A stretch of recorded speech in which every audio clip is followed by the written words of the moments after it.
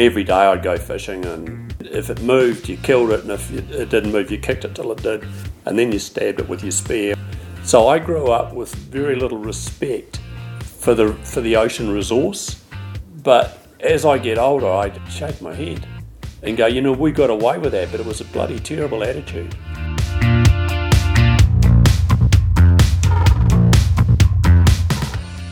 So everyone went, well, that's the end of it. We can't continue with gone fishing.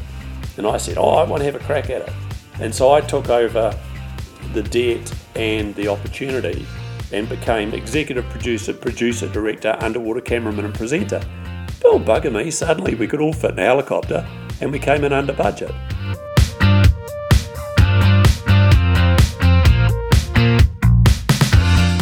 And I said to God, it's like this gobber.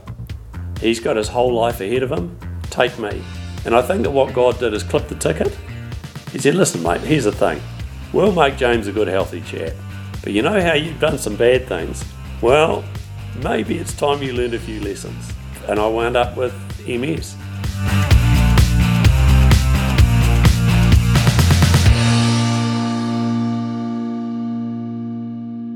Hi everyone, and welcome to another episode of Broadreach Radio, the Yachting New Zealand podcast. My name is Michael Brown, and today we bring you something a little different. Graham Sinclair is a boatie who has been the face of the television show Gone Fishing for 27 years, presented various documentaries, been involved in environmental and charity work, and written a number of books. He even had a stint as a weatherman, but he's done a lot of it living with multiple sclerosis.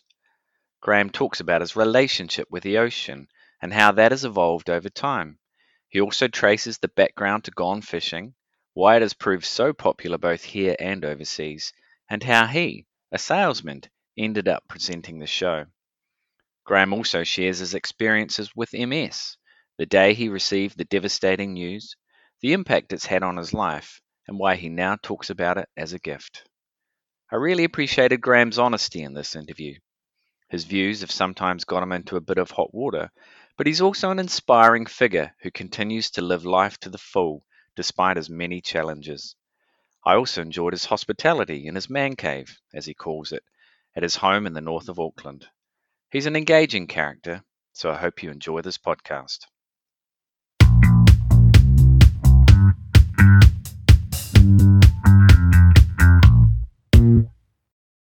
Graham Sinclair, welcome to the show.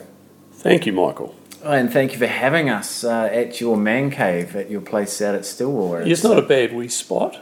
An accumulation of material, I think, that represents a misspent youth.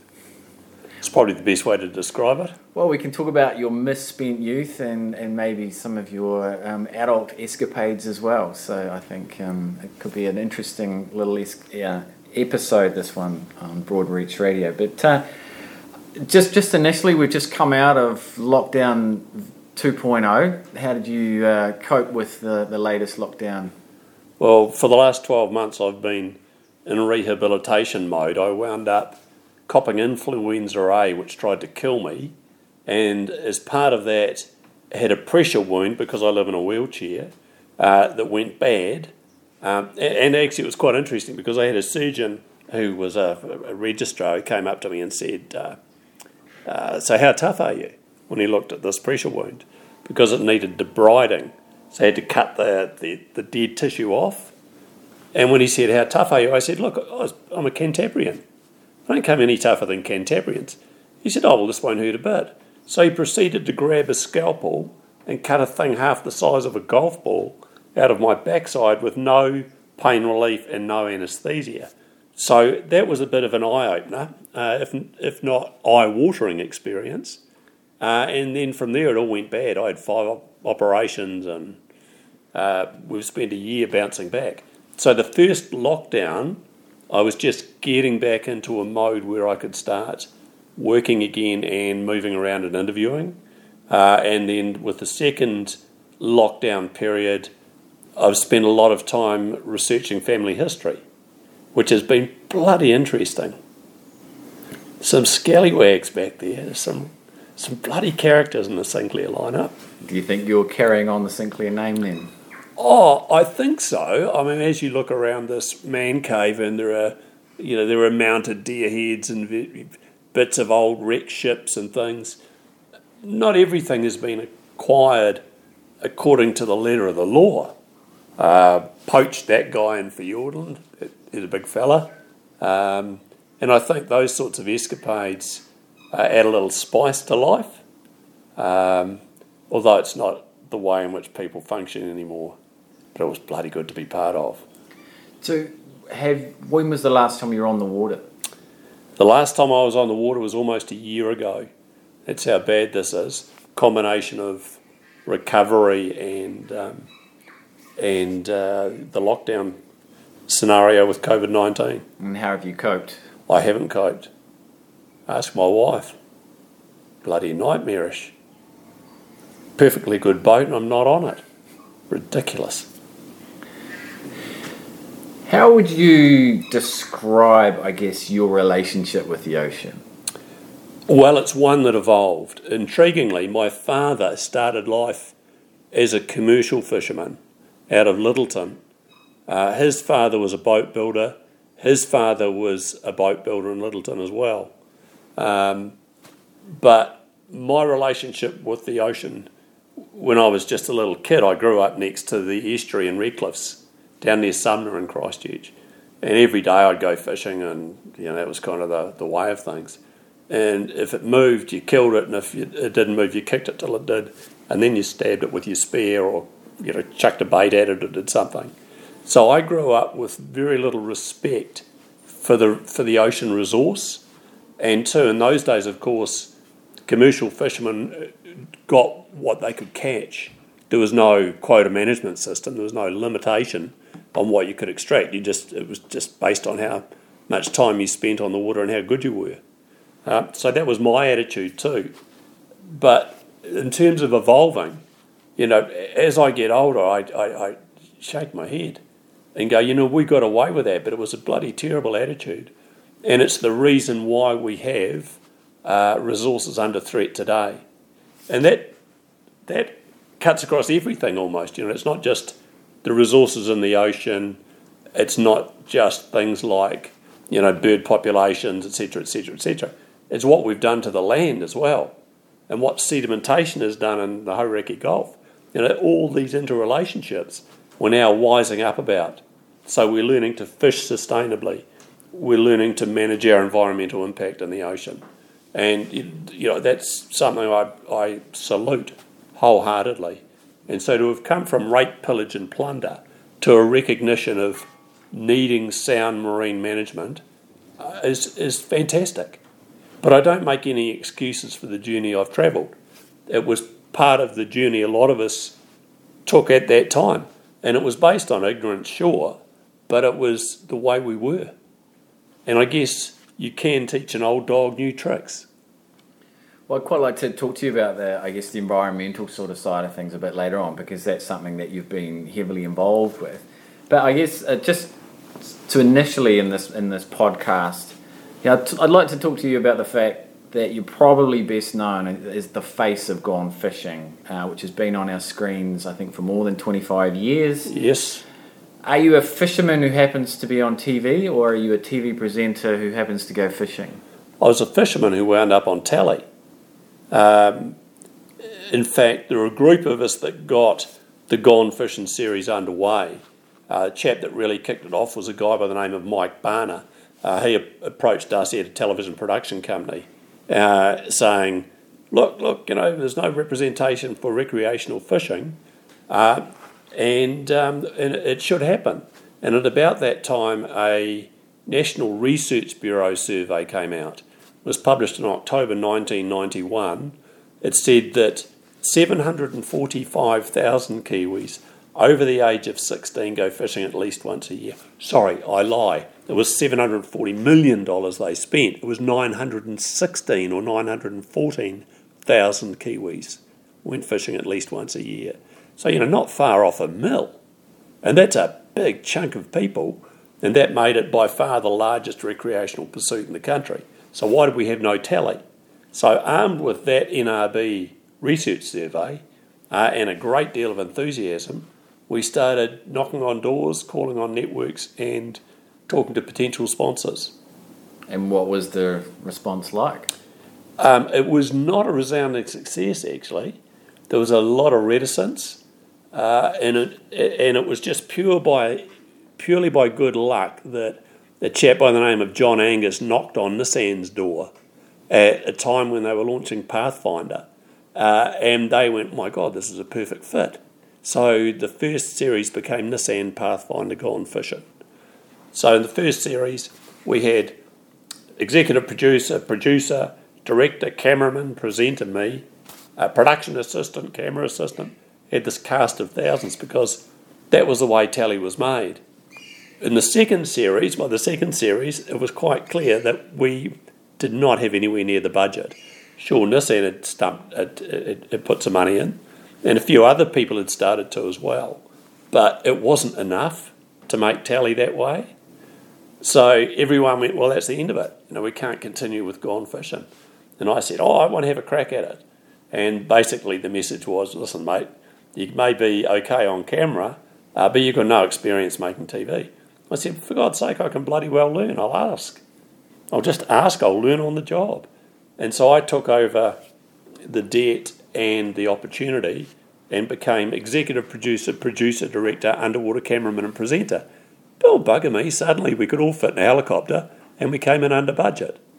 So it wasn't the way TV had been made at that time, but it was a way of changing it so you could make good telly using a very much minimalised team, a small team.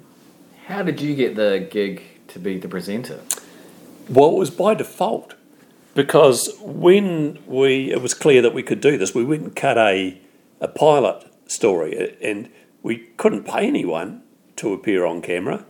And Mike said, "Hey, why don't you have a crack at it?" So, okay, all right. And the exec producer at the time was a well-known sailor by the name of Larry Keating, who did a lot of research in support of America's Cup. And Larry said, "Mate, when you look at the camera, just imagine you're talking to a friend.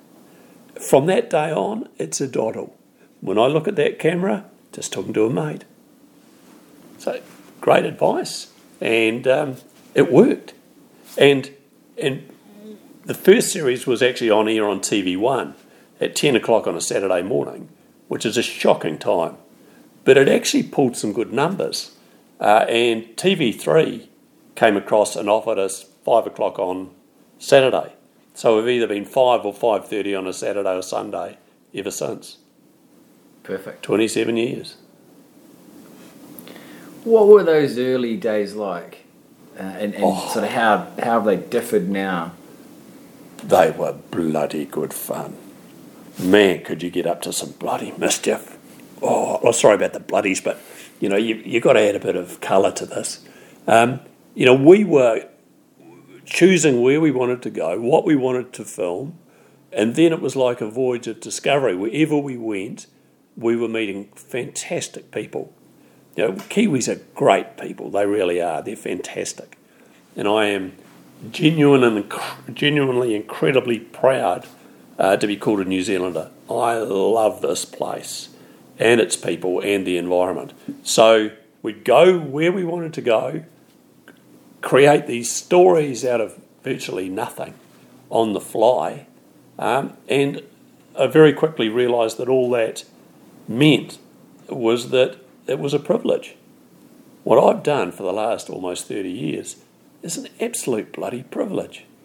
Has it become more difficult with regulations and in fact, as a guy who, 5 years in, I was diagnosed with multiple sclerosis or MS, and quite quickly wound up in a wheelchair.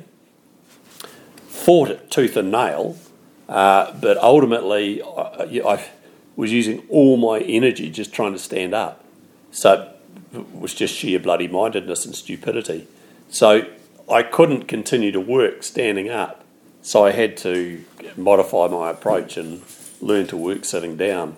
So that's how that kind of came into being.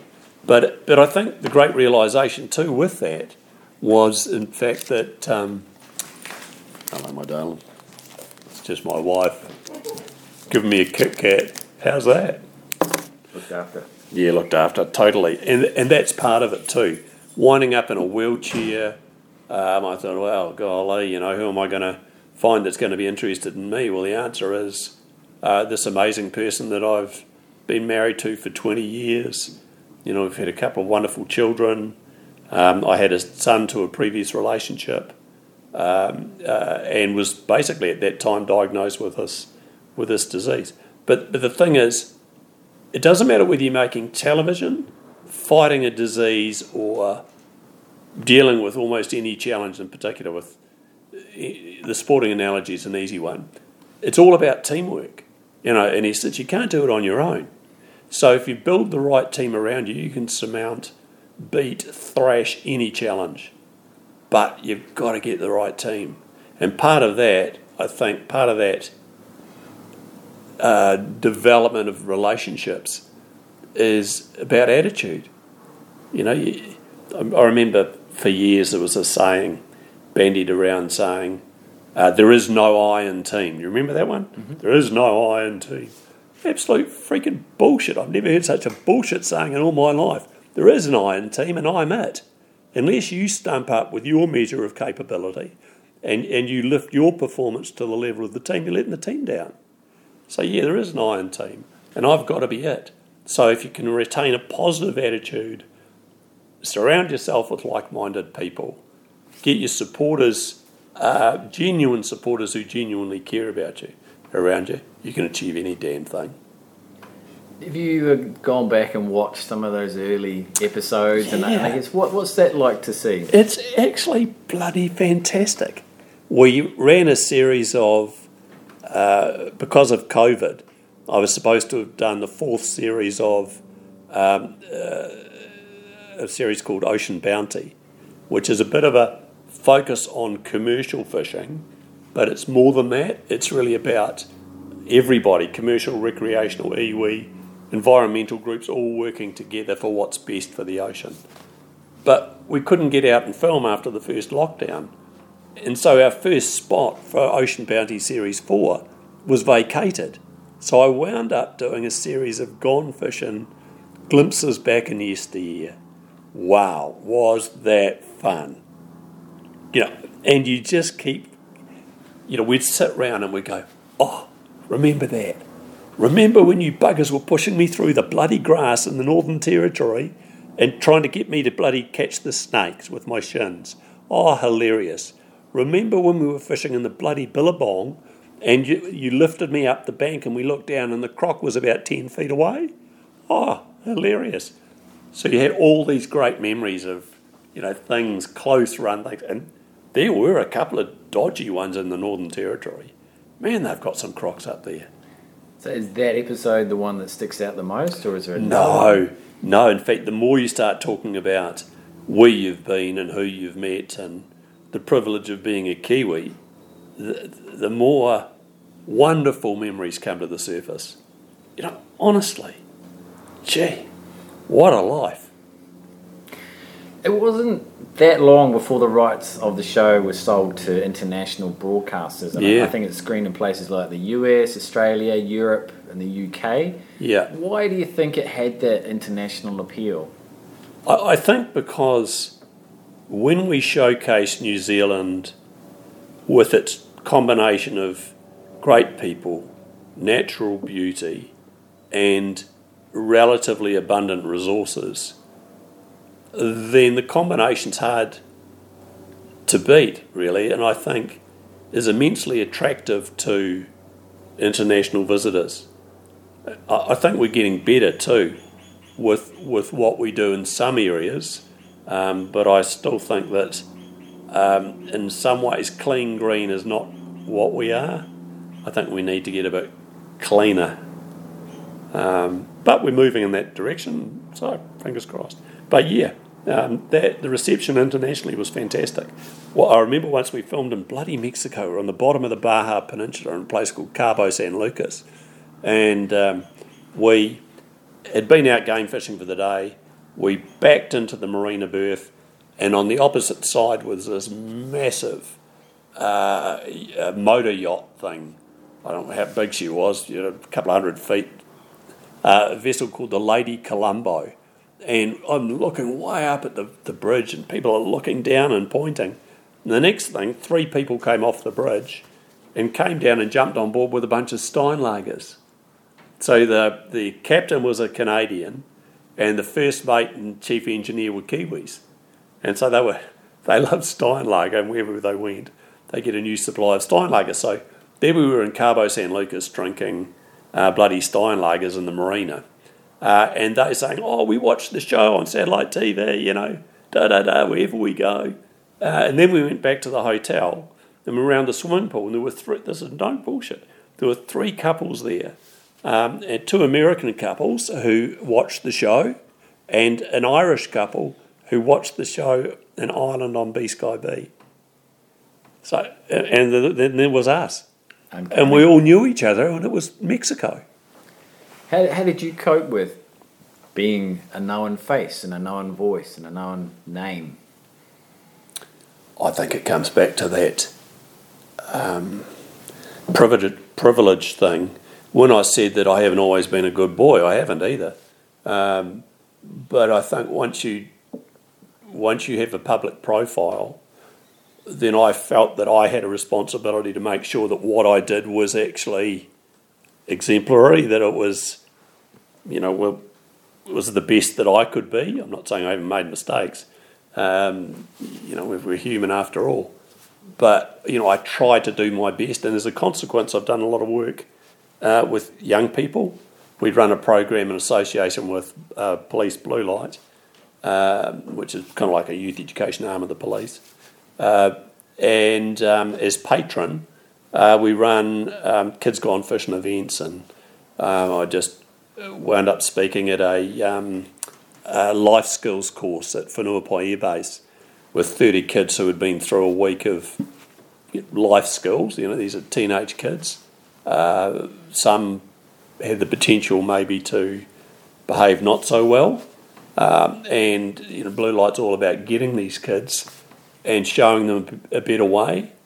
And I just applaud people that give so much time and effort to our youth, because our youth is our future. And if we can shape them with great attitudes and opportunities, wow, our future is bright. So were you behind the Kids Gone Fishing initiative? So yes. That was more than 20 years ago, wasn't it? Oh, yes, yeah, absolutely. Yeah. So was that you approaching the police and the Blue Light, or was that them approaching you? No, it was a sergeant down in Mapotiki by the name of Tom Brooks. We were filming down on Takaha, and Tom said, we've got a kids fishing event this weekend, how about hanging around? So, sounds good. So we hung around. And the kids event was fantastic. The only trouble was, in those days, my 6'4" Rarotongan sound man, Tarks Morrison, who every now and again I'd try and tackle Tarks. It was like trying to tackle the pyramid. It was just a brick wall. I could never get him off his feet. But we kept that game up for 2 or 3 years, and we're down at the kids event in Te Kaha, and they pad him up because they've got a police dog display. So Tarks has got these great big pads. He's so big they can hardly get the bloody things on him. Anyway, Prancer's out there and they let a dog loose, and the dog grabs Tarks by the arm and he lifts it up in the air, and Tom's standing next to me going, no, put the dog down. And with that, a second dog comes out, and he does the same thing. A very strong man. He's standing there with 2 dogs, one on each arm. And I'm going to Tom, why? What's wrong? Because if he doesn't put them down, they're going to drop his arm and they're going to grab him by the nuts. And he's really going to know about it. Oh, that's not so good. Tarks, put the bloody dogs down. So, very interesting. So just discussions with Tom, you came up with this? We talked about making this more of a national event. Wouldn't it be great if we could encourage kids, parents, caregivers to spend the greatest gift that they can possibly spend together? It's time. Kids don't crave another device to look at and bury themselves in. Well, I hope they don't. They certainly didn't used to. If we can spend more quality time with our kids, things like sailing, of course, absolutely ideal. You learn a little bit of individual self-reliance, you learn personal skills, and along the way you get a pat in the back from mum and dad. Brilliant. You've talked about your MS briefly. It was season 5, I think it was. Yeah. What was it like to hear that news? It was very ugly, actually. My son had just been born, and he needed an operation. He had a tracheoesophageal fistula. His esophagus linked across to his trachea. So if he'd drunk anything at birth, he would have drowned. So as soon as he was born, they operated and they linked his esophagus back to the stomach so he could, feed normally. But while he was in hospital, he wound up basically dying and being saved. And I sat by his incubator and I said to God, it's like this, Cobber. He's got his whole life ahead of him. Take me. Someone's got to go. Take me. And I think that what God did is clip the ticket. He said, listen, mate, here's the thing. We'll make James a good, healthy chap. But you know how you've done some bad things? Well, maybe it's time you learned a few lessons. And I wound up with MS. Obviously, probably no relationship whatsoever. But it's an intriguing way to look at things. And in its own warped, weird way, MS for me has been a gift. It's taught me that I wasn't as shit hot as I thought I was, most definitely. But it's also taught me to deal with more empathy in a far wider range of circumstances. And the other thing is, when it comes to talking to kids, I'm at a perfect height. I'm not a threat. Good thing about a wheelchair. Good way to look at it. Did you have a sense that things went right? Yeah, I did. Yeah. I was actually filming down in Fiordland, and we'd had a day where we'd caught 5 bluefin tuna out of the mouth of Thompson and Nancy Sounds in a storm. The day before it had been blowing 60 knots onshore, and the next day it was 60 knots offshore, and we were wearing full wet weather gear and life jackets because we thought it was quite possible that one of us could get blown over. It was seriously howling, but the footage is incredible. And when I talk about teamwork, the most amazing example of teamwork I have ever seen was with Rhys Duncan, who had the camera held on his shoulder by old Tarks, almost Tarks No Nuts, and Tarks was holding the camera against the wind while Rhys was filming this action with the bluefin, and the footage is just exceptional. And I looked around at one stage, and Rhys looks at me, and sometimes we had such a unique relationship. I'd look at him, and he'd just nod, and we knew what we wanted. And he was kind of shaking his head that day, though. But the result, exceptional. But your body, teamwork. But your body just wasn't. Body wasn't right. I got out of the game chair at one stage, and my leg gave way. Next day, I was diving for crayfish. Always prided myself on my ability to catch crays.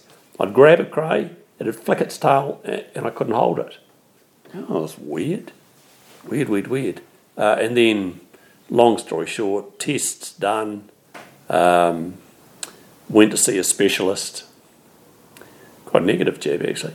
Nice enough guy, but, the thing to me that is really important is that if you're going to give someone bad news, the way you deliver the message, I think, is of paramount importance.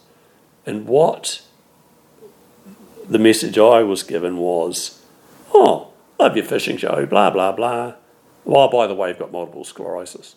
Well, a lady who was very close to me died of the associated effects of MS when I was a kid. So I knew what MS could lead to, and you don't know how your journey's going to shape up initially either. You don't know whether it's going to be a one-way ticket to the grave. You don't know how badly you're going to get knocked around. I do know you can fight against it, and to a certain extent successfully, without doubt. But I didn't want MS, I can tell you that. So to be told in that way, and I went away in shock. And when I went back to see him, I'd thought about it, and I was quite angry, actually, to be honest. And I said, listen, mate, it's like this. Don't want you on the team. In fact, you can have sex and travel, basically. That's not very nice. I said, listen, mate, the way you tell people they're going to fail is probably the reason why a number do. Why don't you consider the way you deliver your message, and perhaps consider that it's worth indicating to people that they've got a challenge on their hands, and maybe as part of the team, you can help the outcome. So let's work together to get the best possible outcome with this. And people beat it. So let's be one of the teams that beat it. Wow, if you did that, people would go away with hope. If you tell them they're going to fail, you're not helping them at all. Quite often people are initially quite negative when they hear bad news like that. Fair enough. And you can see the end of, the involvement. So are you saying that you were quite positive about you were going to be able to continue the show, you were going to be able to continue your life as normally as possible, or did you think, oh God, that could be the end of the show, that could be the end of me in boating? I honestly didn't know. So what I did is decided that I would embrace each and every day and deal with whatever the day served up. I'd make plans that were relatively short term rather than, too extensive. And in the middle of this, TV3 actually offered me a job as weatherman, just when I was getting quite seriously crook. So they wanted this outdoor macho guy to go up against Jim Hickey, and I was kind of becoming a little bit less of a bloody outdoor macho guy and more of a disabled chap in a wheelchair. But they would prop me up in a stool, and I'd prattle away and read the auto cue and do the weather, and I wanted to ad lib, and I wanted to use everywhere you go, always take the weather with you, and I wanted to use that song as my theme, and I just couldn't put my touch on it. And then when I got really sick towards the end of that year, I put a proposal to them that why don't we actually embrace the wheelchair? Why don't I become the only wheelchair driving weatherman in the world? Let's make a point of difference out of it. Let's have some fun. And at the end of the night, I can whiz down a ramp and pull in behind John Carroll and co. And, let's have some fun here.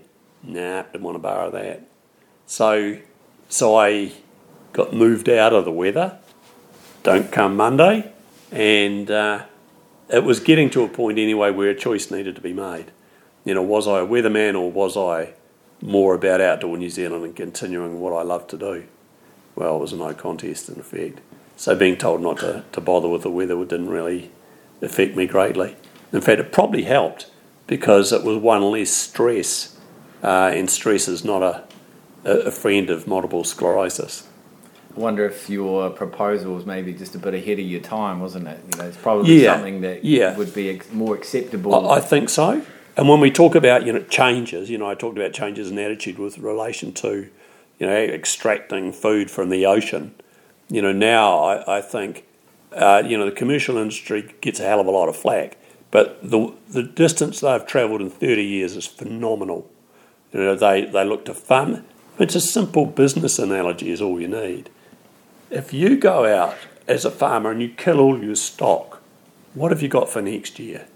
You've got bloody nothing. So why would a commercial fisherman want to rape the ocean? You want to harvest, you want to farm the ocean. And that's what we're seeing more of. And I applaud it. And there are situations where we get groups working together A classic example is the Fiordland Guardians, where commercial crayfishermen have exited the fields. The only people that pull crayfish out of the fields themselves now are recreational divers. Environmental groups are working with the Guardians. Commercial, iwi, recreational. It's all a group like-minded. And governing all of their activities is this mission statement, if you like, and that is to leave the fields in as good a state, if not better, for future generations.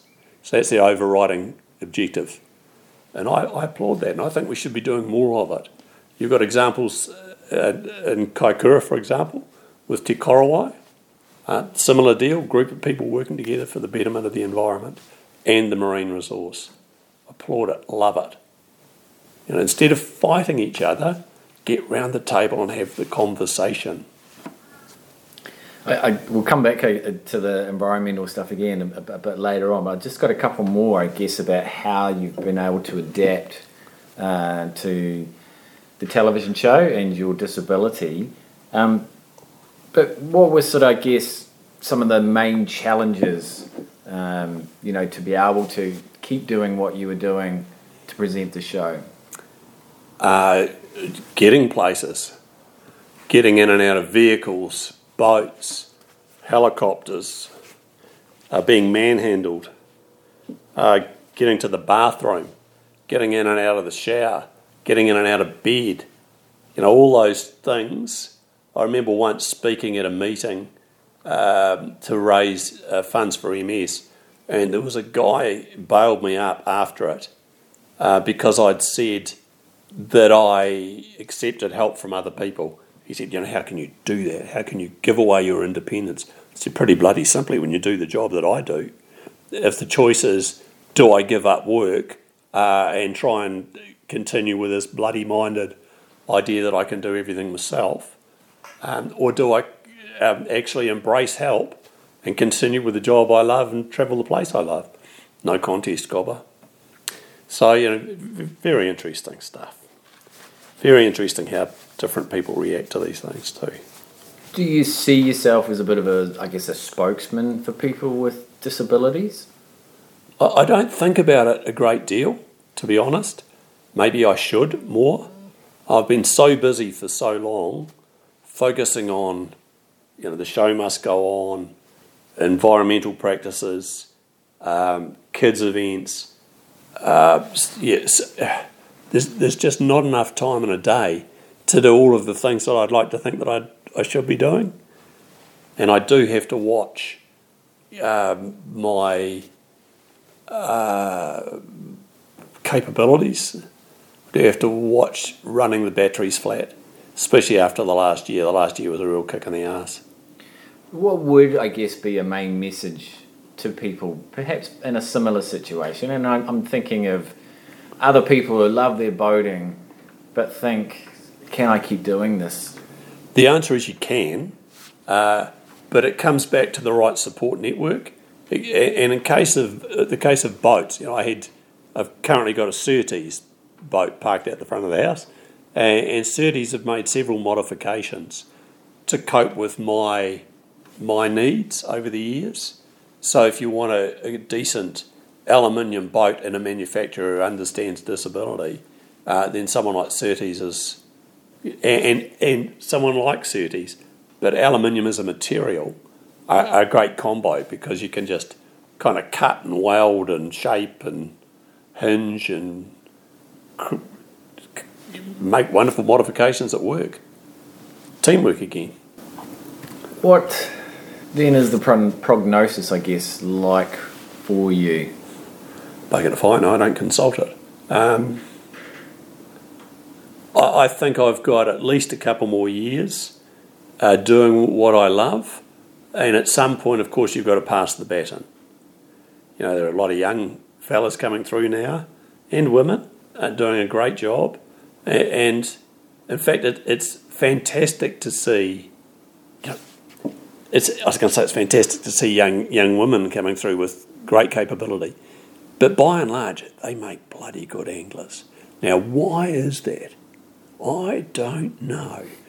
But women seem to, if you're trying to instruct someone, often a guy will go, oh, I know that, I do it this way. Whereas if you're trying to teach a woman how to do something, how to tie a knot, how to use the rod, the reel combo, they tend to listen. I mean, weird, isn't it? Mm. I've got to watch what I say, really. Well, it certainly doesn't appear to have slowed you down that much. You talked about the Weatherman situation with the late 1990s. You've also made, I think, 4 documentaries, and about 3 years ago you talked about this series, Ocean Bounty. Yes. Now, you described it once as gone fishing on steroids. Yeah, it's not, though. What was the background to that show? It was, I had one of the guys from the commercial industry approach me saying, look, mate, we're not the ratbags that people think we are. We don't get any representation. I'd like you to have a look at telling some of our stories. I said, here's the deal, mate. If you want me to tell stories about the commercial industry, they've got to be my stories done my way without interference. He said, I wouldn't have it any other way. And the commercial industry has never once tried to influence what I say. And I applaud that. Have you seen it?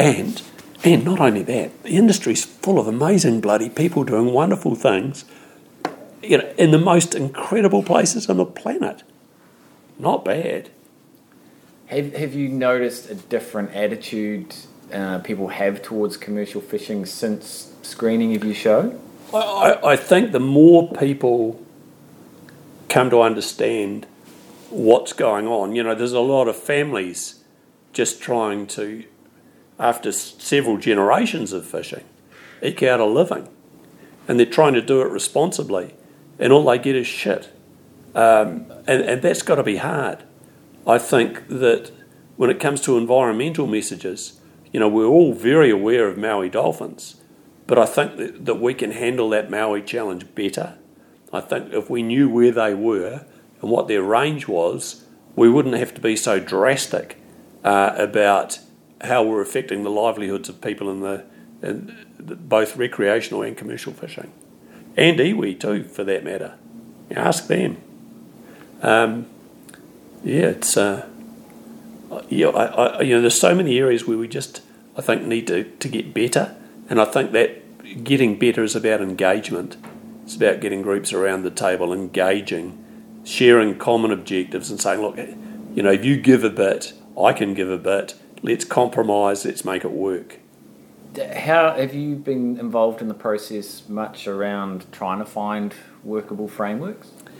Yeah, I was fortunate enough with the last government to sit with a man who, was almost like a mentor to me, although he was only 3 or 4 years older. Sir Rob Fenwick, who chaired. Rob passed away this year, but he chaired a group called Technical Advisory Group on the Future of Fishing.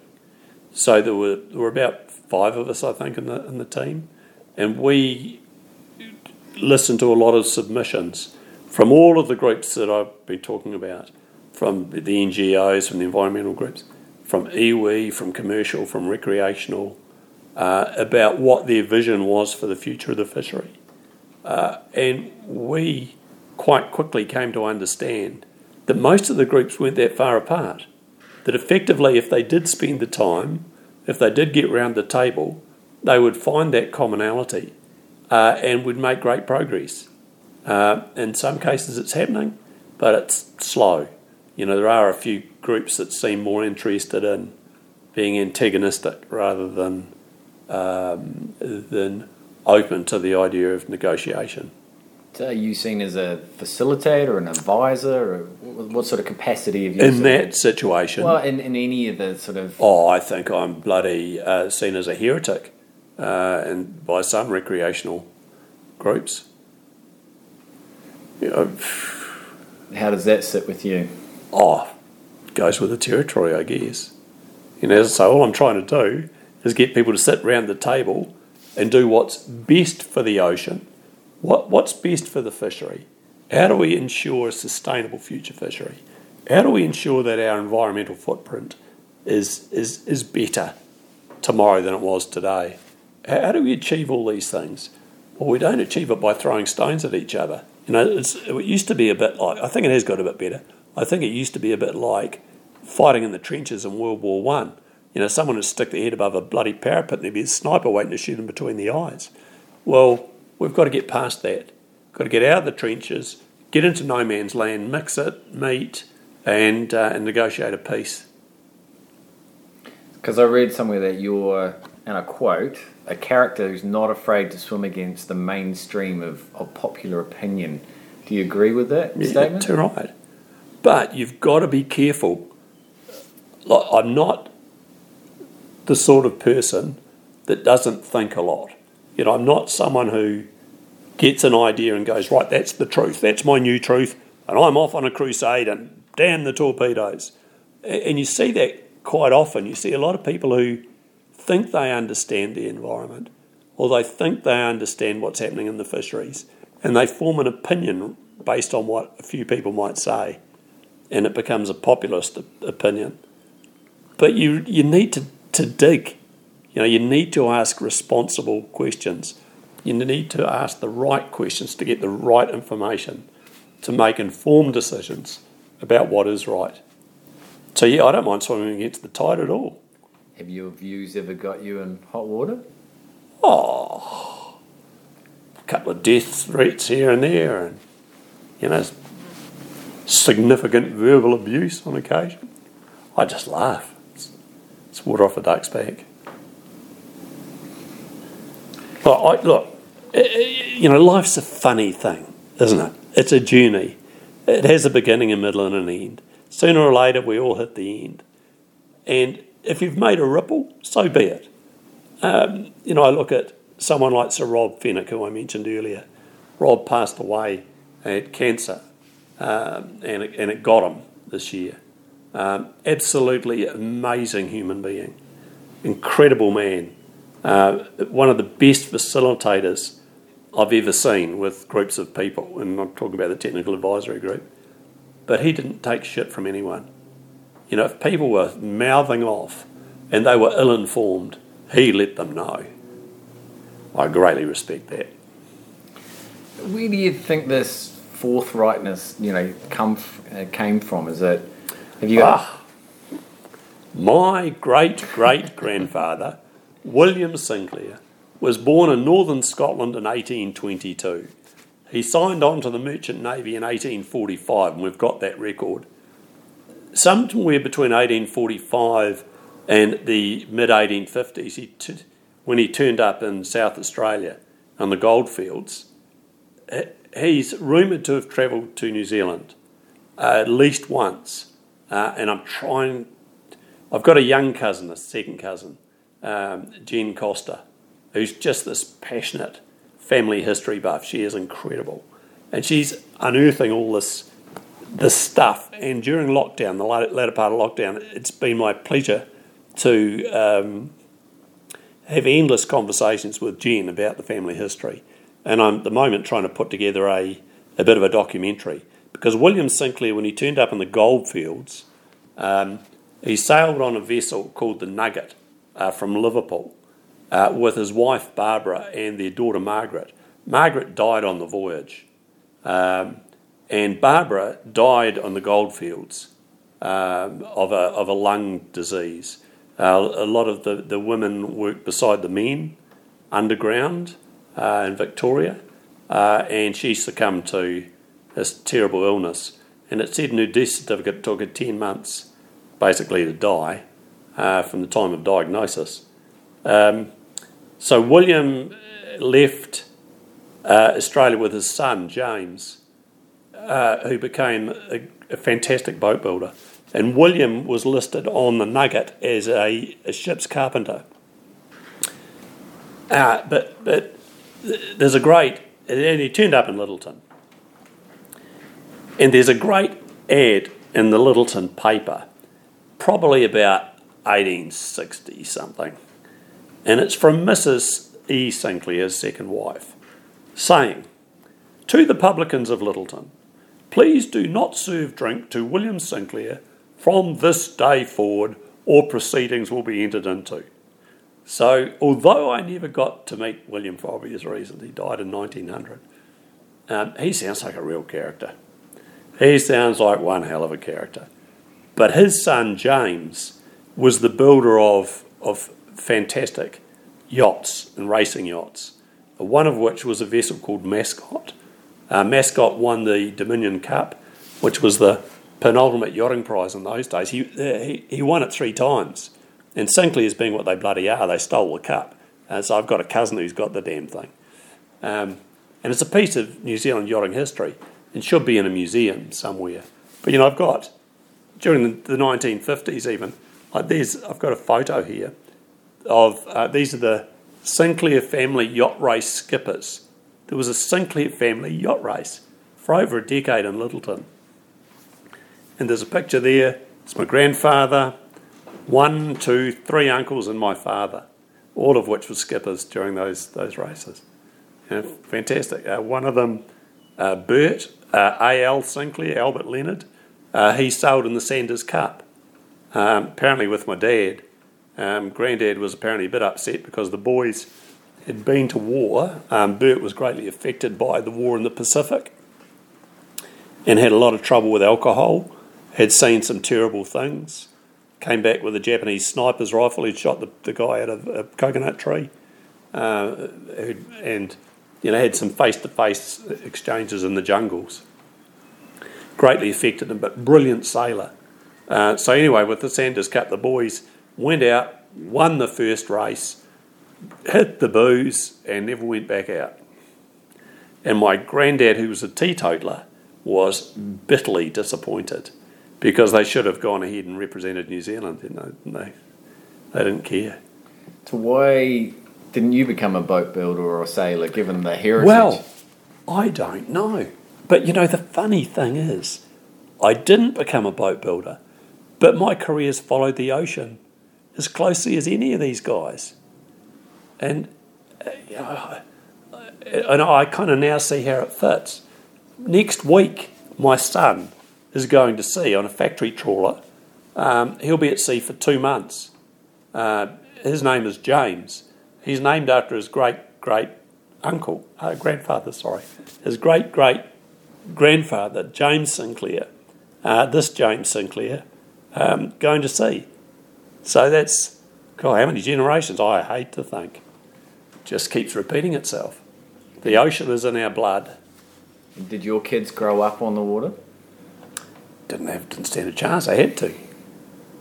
Really, I remember being down in Te Kaha with James's mum and James as a baby, and he's got a little life jacket on and he's parked in a fish bin.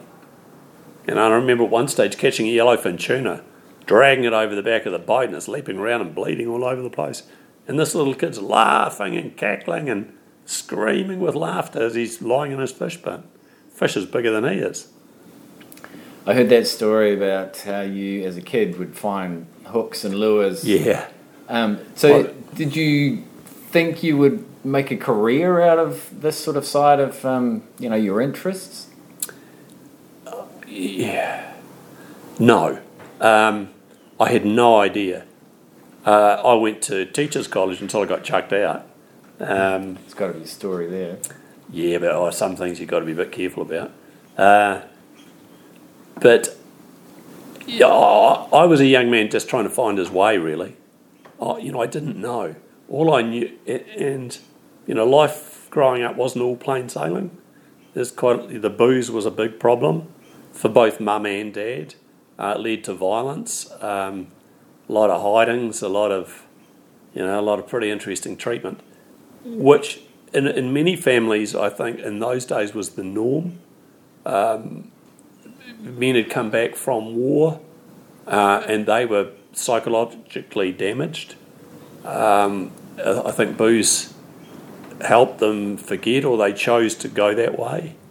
And the impact on families was shocking.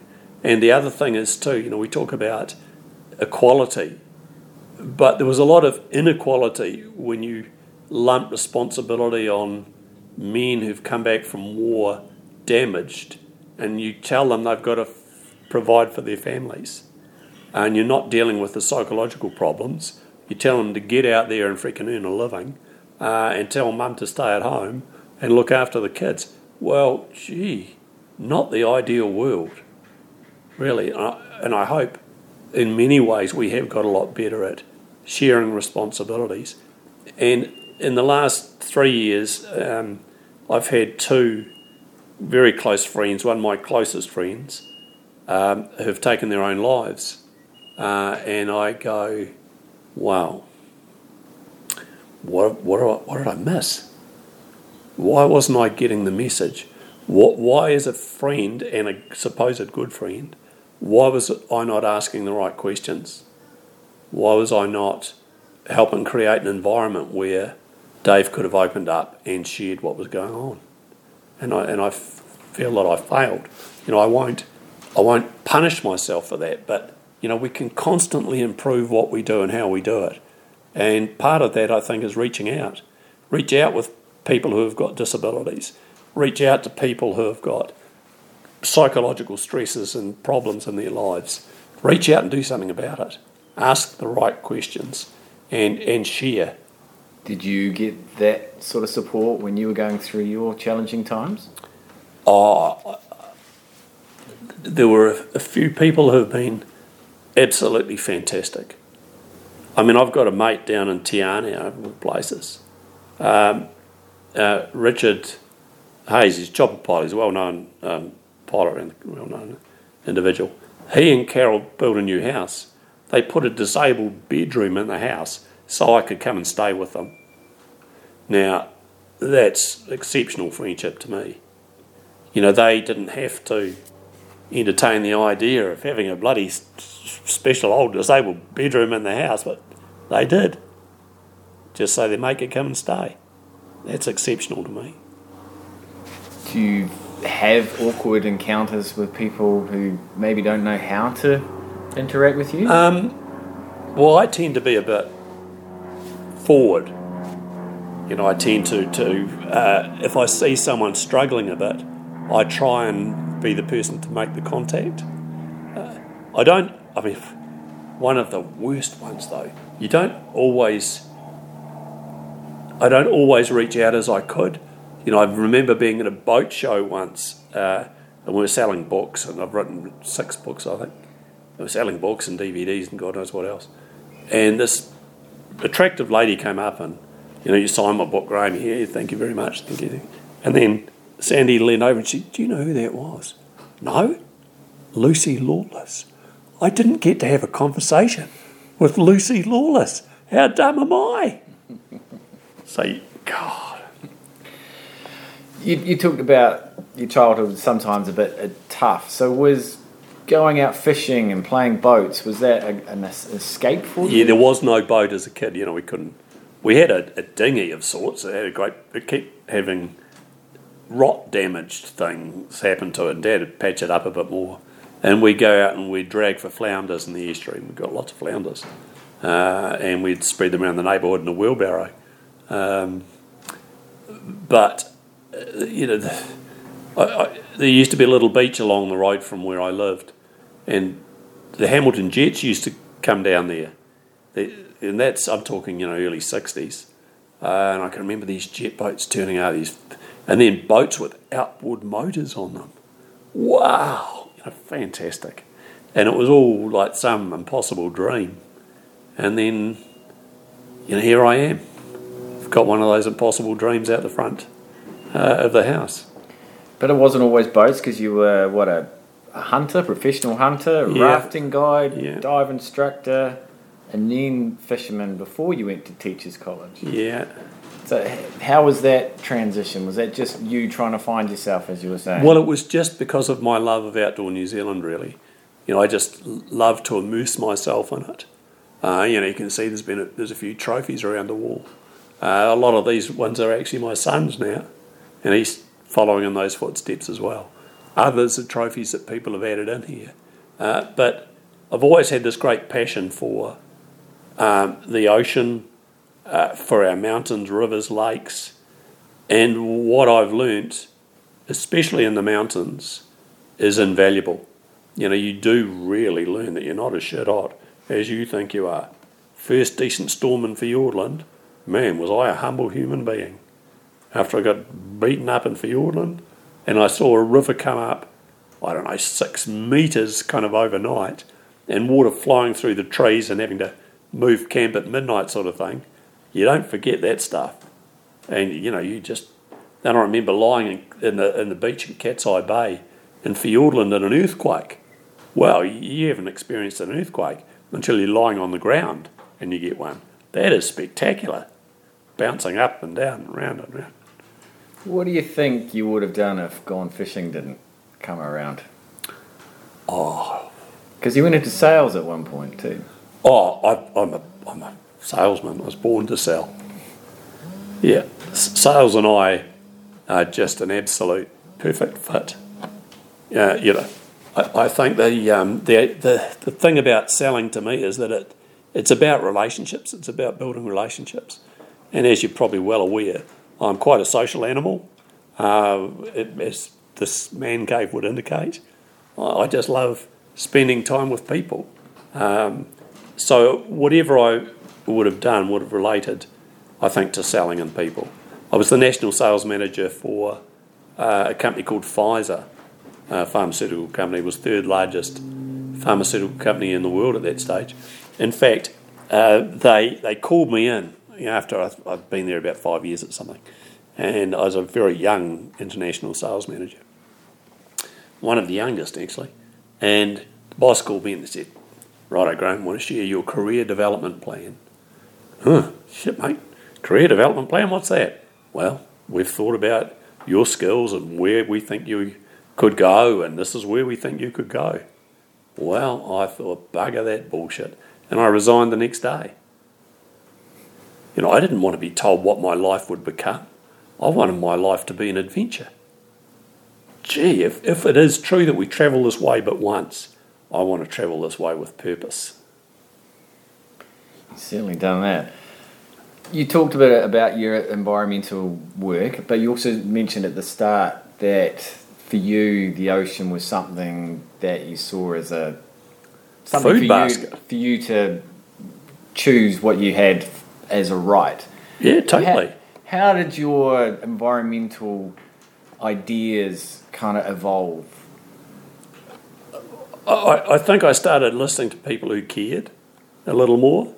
I think I started listening to other perspectives and points of view, and I came to realise that the resource was not finite. That unless we protected what we've got now, or indeed did what the Fiordland Guardians do, and looked to leave that environment in as good a shape, if not better, for future generations. If we don't do that, if we don't take those responsibilities, we're going to lose it. So, with that in mind, it's very easy to reshape the way you think.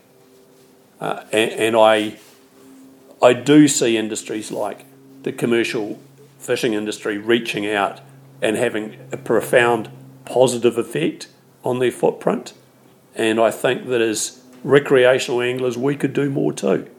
We need to be in partnerships. If we are out in the big pond, a place that we all share, then if we share and extract, we have a responsibility. And that responsibility is to engage and to do what's best. What's best for the environment and what's best for the resource.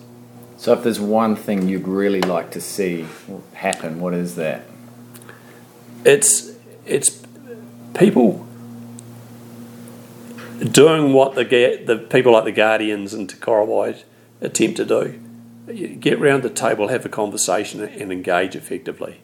Stop thinking about what you want. Start thinking about what you might give, so that both Te Korowai and Fiordland Guardians sum it up with a statement. They talk about gifts and gains. If you want something from the table, from the discussion group, then what are you prepared to give in order to get at least part of what you want? Gifts and gains. Great. Are you still involved? Because you were, in I think 2013, you're on the board of the Southern Seabirds Trust, and you work with the Department of Conservation. Are you still involved with various organisations? Not with this.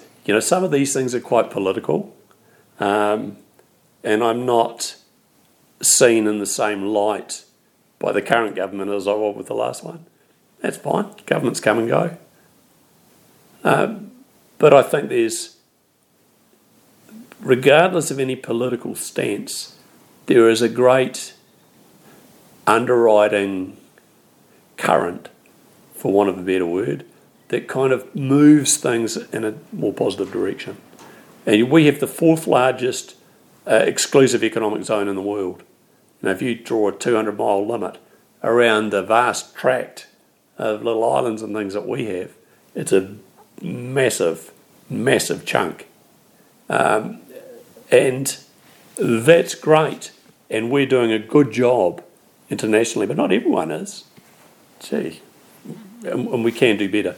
The other thing is, you've got to be very careful to me about marine protected areas.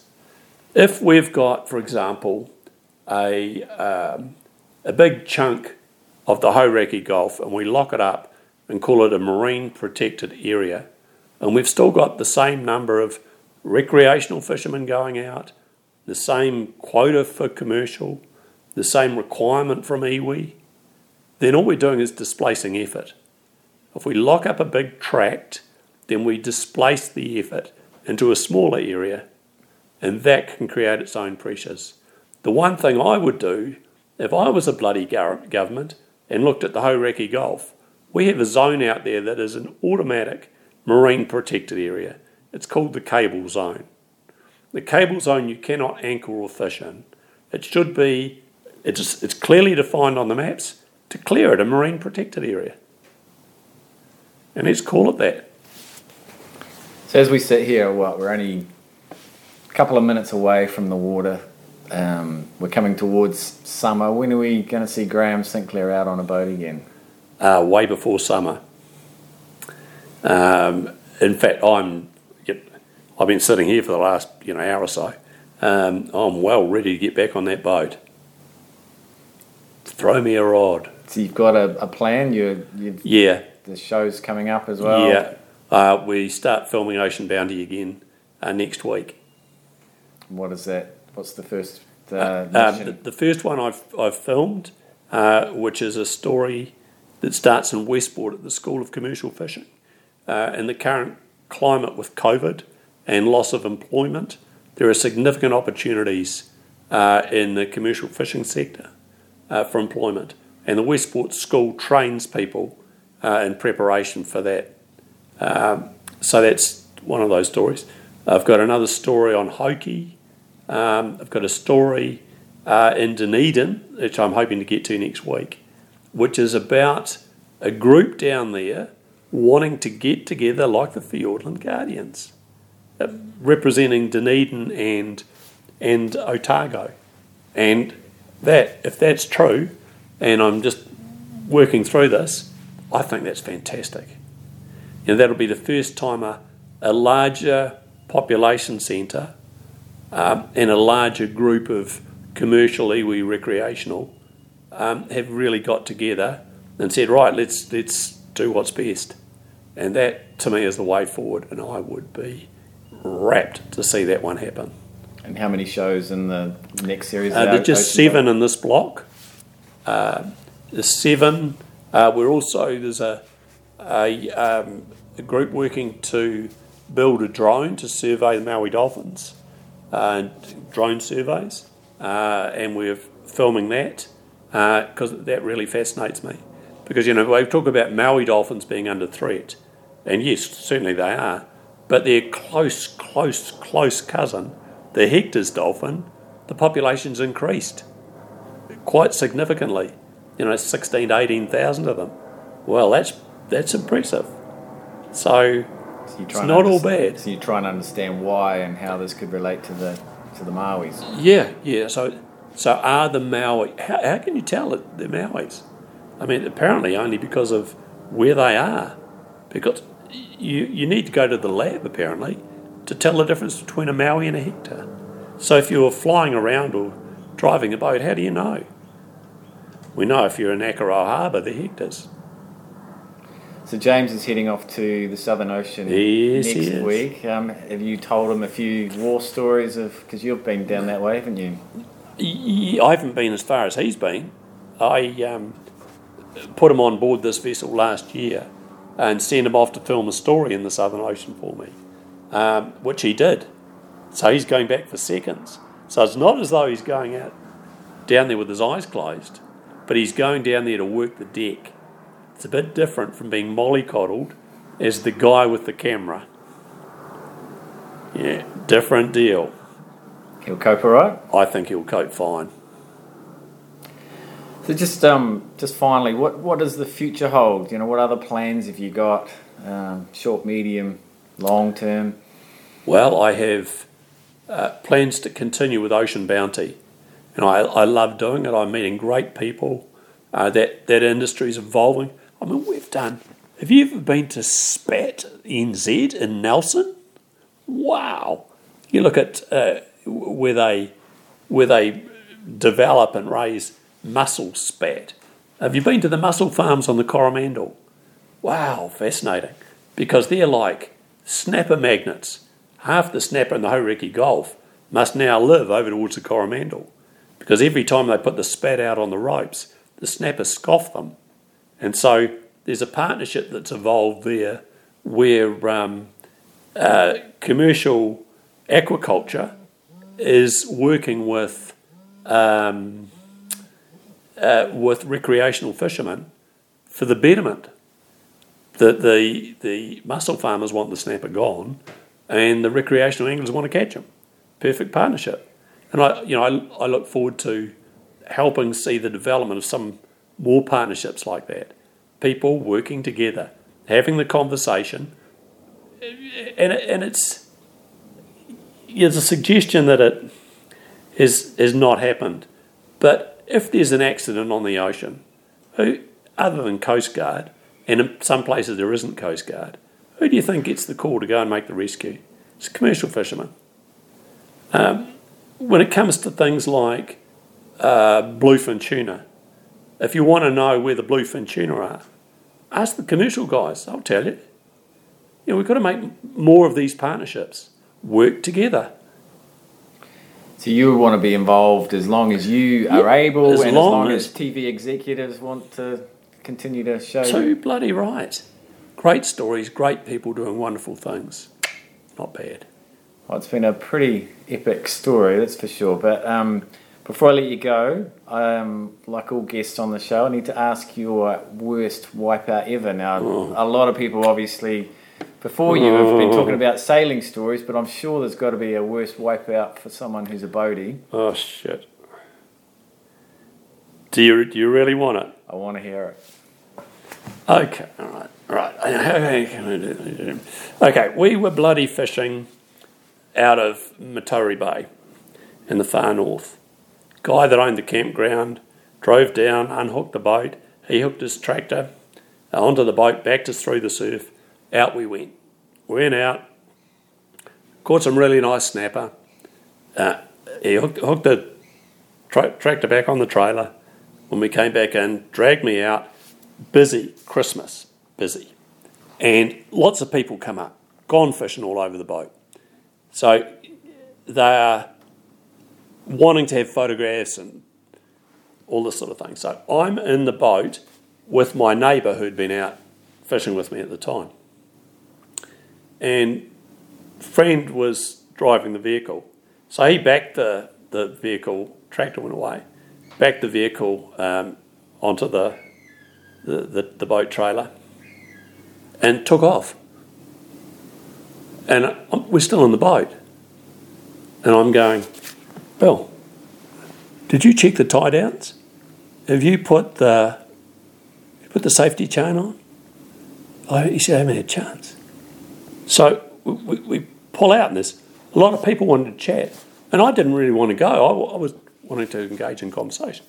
So driver drives off, and we start going up the hill out of Matori Bay, steep, twisty hill. And I'm going, oh my God. And my neighbour's a Christian man. I said, Bill, bloody good time to start praying, Cobber. Might need a bit of divine intervention on this one. So we get up and we're trying to phone the drop. We're trying to do whatever we can. Bang on the boat. Nah, we're off. We get onto the main road. The next road south is Taco Bay Road, where we have a property. So the old mate pulls into the road, hits the brakes, and as he accelerates, the hook, the only thing holding the boat, flicks out. And the boat flies off onto the road. Bang! With me and Bill in it. Now, it was quite intriguing because I thought, sure as shit, a police officer will be driving along the highway about now. And when everything came to rest, we finally said, right, what are we going to do? Well, cars started pulling up, and because we're only just off the road. And anyway, I thought, when the cops pull up, what am I going to do? So I thought, Jesus, I've got the perfect line. So I could just see the cop walking along the side of the boat. Yeah, Mr. Sinclair, you seem to have a problem here. Officer, the only problem I have is that you're standing in my burley trail. So, but anyway, it never turned up. And we managed to get the boat back on the bloody trailer and got home again. But that was very, very embarrassing. But the lesson, of course, never freaking leave a boat ramp or anywhere until everything is checked and double checked.